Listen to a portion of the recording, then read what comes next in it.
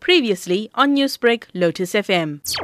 My reaction was one of shame as a Muslim man that this person supposedly had spoken for. Felt that, what is my complicity in this?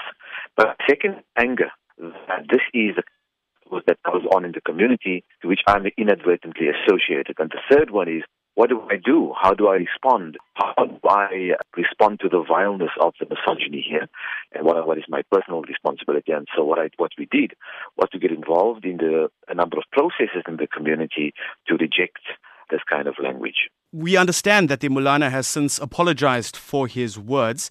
What has been the response from the Muslim community to his apology? Well, it has been very diverse. Of course, the Maulana has popular support in the community, being a Maulana, of course, that comes with that terrain. But there has been a widespread rejection of even the apology by a range of people in the community, from women to young people, to students, to academics, and so on and so forth. And what they have been saying is that the apology is probably worse than the actual statement itself, because it imputed blame for the misconstrual of his words people out there, to women themselves. There's also talk of a re-education process that involves speaking to the likes of women's advocates. From your point of view, is this the correct rehabilitation?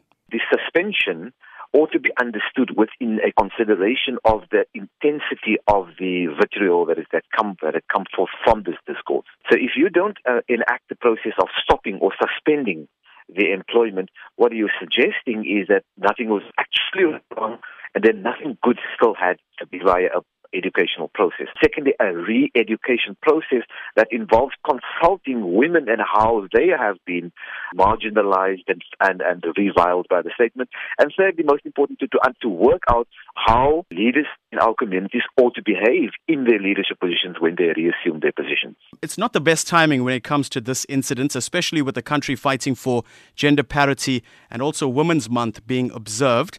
Looking at all faiths, not just Islam in general, what lessons can we learn from this? The lessons that we can learn is that when we're confronted with a pandemic that is challenging us in all kinds of complicated ways, death, dying, bereavement of communities and so on, is that we have to pay attention to how we behave, whom we insult, how our behavior contributes to others as a misery, and how historically operating and behaving in particular ways have discriminated and marginalized people.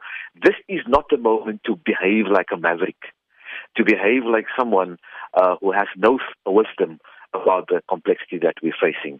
And that's probably for everyone, all religions included. Newsbreak, Lotus FM, powered by SABC News.